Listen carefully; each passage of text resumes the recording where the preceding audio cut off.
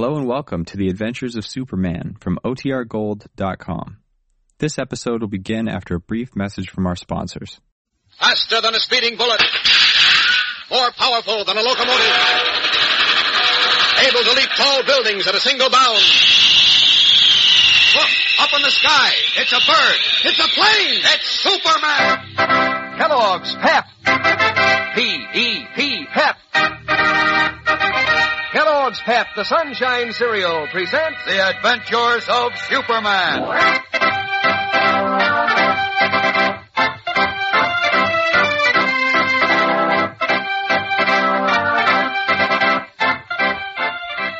Today, Clark Kent is sure he is on the right track of a tie-in between a bigoted plot and a cruel murder, little realizing that the chief villain has marked him as the next victim.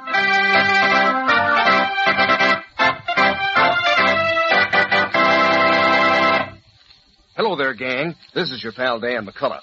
You know, somebody told me the other day that collecting comic buttons in that new series from packages of Kellogg's Pep is just like an exciting treasure hunt. Sure, because you never know just which button you're going to find in the package. Maybe a brand new one that you don't have yet, like the Little Moose or Spud or Superman himself.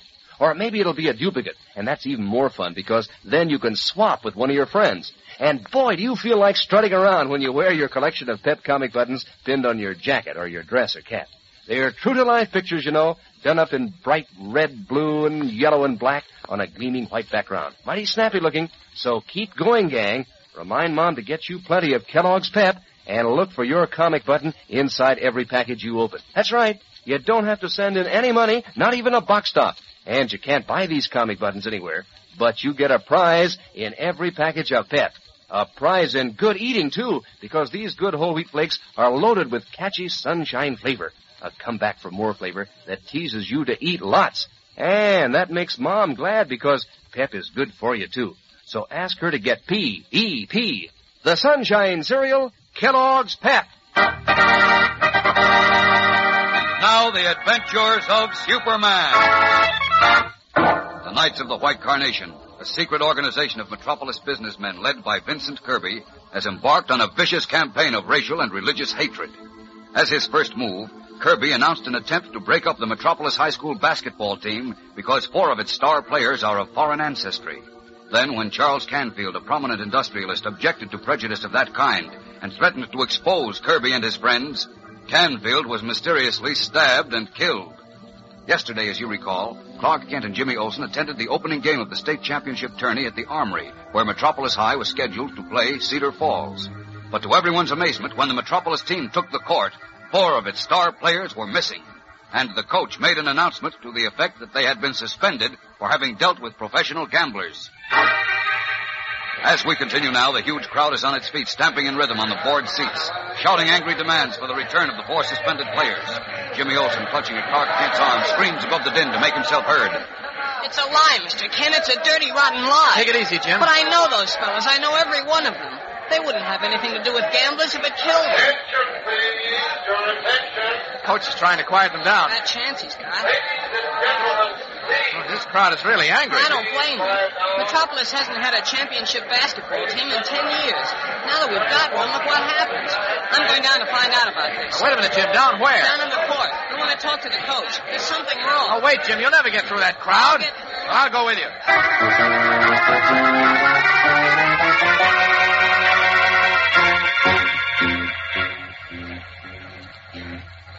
Sure, we're packed close in that aisle. Yeah. I don't like the looks of this. Angry crowds can get out of hand, and before you know it, people are hurt. Could be. I've seen it happen. You know where you're going? Yeah, we've got to go under the grandstand to get to the court. I think it's this way. Jim, wait. What's the matter? Something's wrong. What? Great Scott. What is it, Mr. Get Kent? to a phone quickly, Jim. Call the police emergency squad. But I... Don't ask questions. Hurry, Jim. Okay, but... Hurry, it's a matter of life and death. Gotta get rid of him somehow. One of the steel girders supporting the grandstand is beginning to bend and crack from that stamping. Off with these clothes. This is a job For Superman.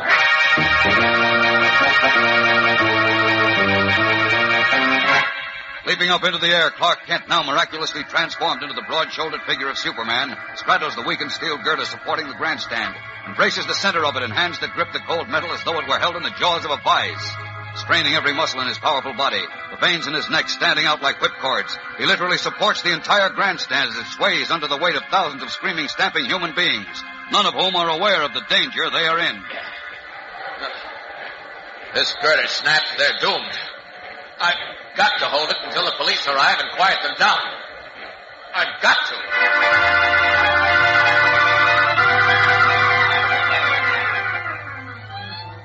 Suddenly, off in the distance, Superman hears the eerie wail of police car sirens drawing closer and closer. In a matter of moments, the doors of the huge armory are thrown open, and squads of emergency police swarm in. Soon the mob is quieted. An announcement is made that the game has been called off, and under police direction, the crowd files out. Not until then does Superman release the weakened girder and drop to the concrete floor beneath the grandstand. 5 minutes later, now somewhat recovered from the terrific strain, he hears Jimmy Olsen's voice calling to him. Mr. Kent! Mr. Kent! Uh-oh. Get back in the Kent's clothes in a hurry. Mr. Kent, where are you? Over here, Jim. Under the grandstand. Oh, I was wondering whether you'd still be here. Oh, I've been here all the time. Say, what happened to you? What? Well, golly, you look like someone put you through a ringer. Do I? Well, I guess I was worried for a while. That steel girder was pretty weak. What steel girder? That one up there supporting the grandstand. That's why I told you to get the police to clear the crowd out. Leaping lizards, we better report it. I will. Did you find the coach? No, but I talked with Jack Wilson. He's the team captain. Oh? The only one of the regulars left on the team. Uh-huh.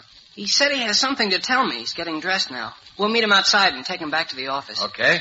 There's a story behind all this, Mr. Kent, and I've got a hunch it's a good one. Come on. Tell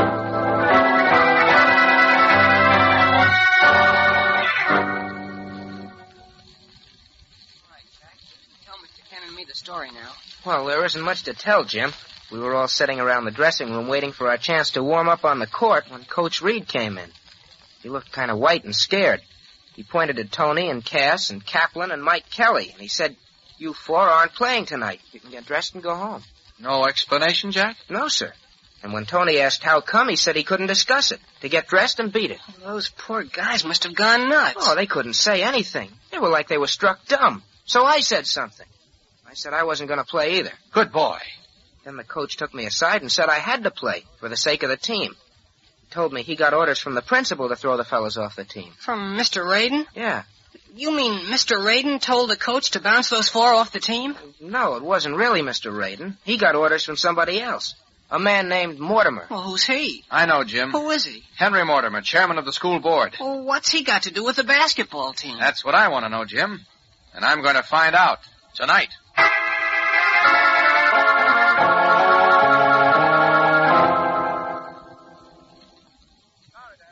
At this time of the night, Mr. Mortimer, but as chairman of the school board, you should be able to answer a few questions and perhaps issue a statement. I have nothing to say at this time, Mr. Kent.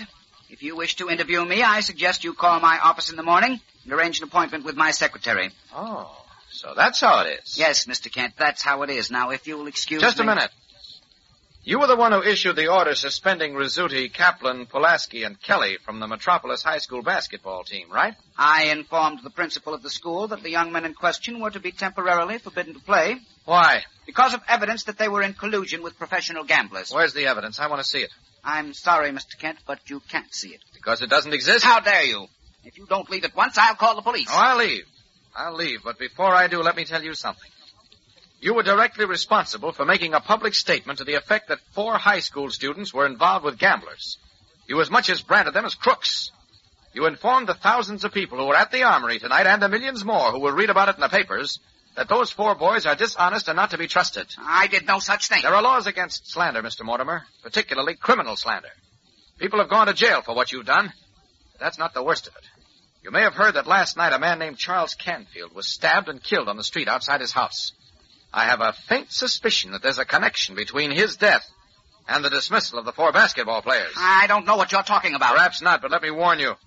I think you're getting yourself mixed up in something dangerous. You may be the next one to end up with a knife in your back. Pointing an accusing finger at the chairman of the Metropolis School Board, Clark Kent watches the nervous, prissy little man turn ghastly white. We'll learn what happens in a moment, so keep listening. You know, one of the exciting things about collecting those swell comic buttons in the new series from Packages of Kellogg's Pep is that you already know the characters. Sure, you've been following their doings in the funny papers for ages. So when you get a button with Chief Brandon's picture on it, for example, well, it's sort of like meeting up with an old friend. And the same goes for Brenda Starr and Superman and all the rest of the 18 different funny paper characters. And that's one reason why you won't want to miss out on a single one. And another reason is the fun of trading duplicates and wearing these smart-looking pep comic buttons pinned on your jacket or your dress or your cap. So you better get busy. Make sure that Mom gets you some more Kellogg's Pep over the weekend, because that's the only way you can get these comic buttons. You don't send in any money, not even a box stop, and you can't buy them anywhere. They're Pep's exclusive prizes.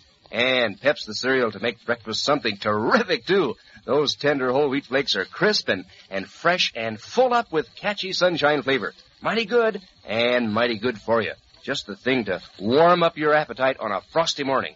That's P-E-P, the Sunshine Cereal, Kellogg's Pep.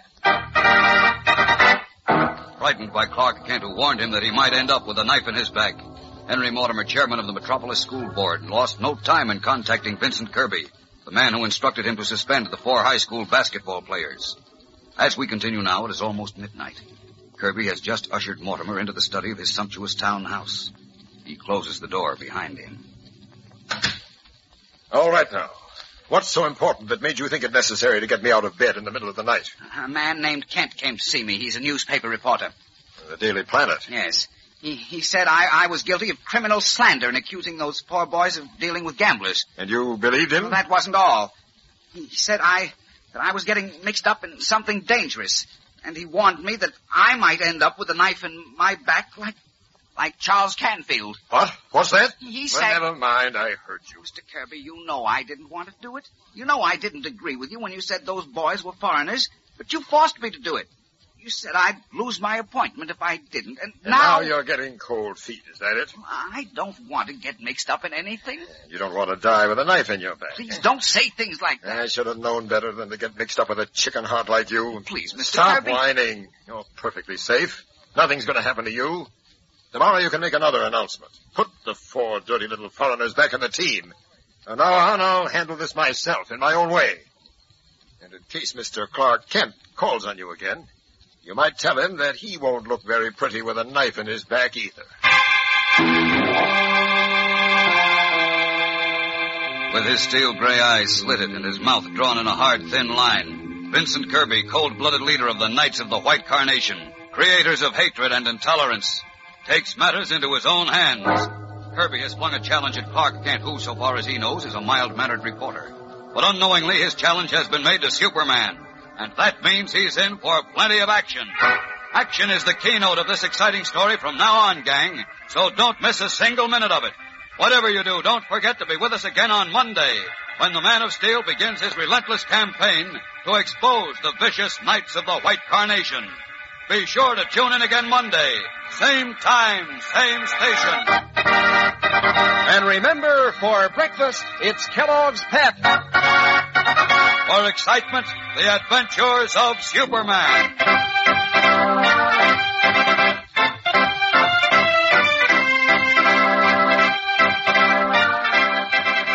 Superman is a copyrighted feature appearing in Superman DC comic magazines and is brought to you Monday through Friday at this same time by Kellogg's Pep, the Sunshine Cereal. This is the Mutual Broadcasting System.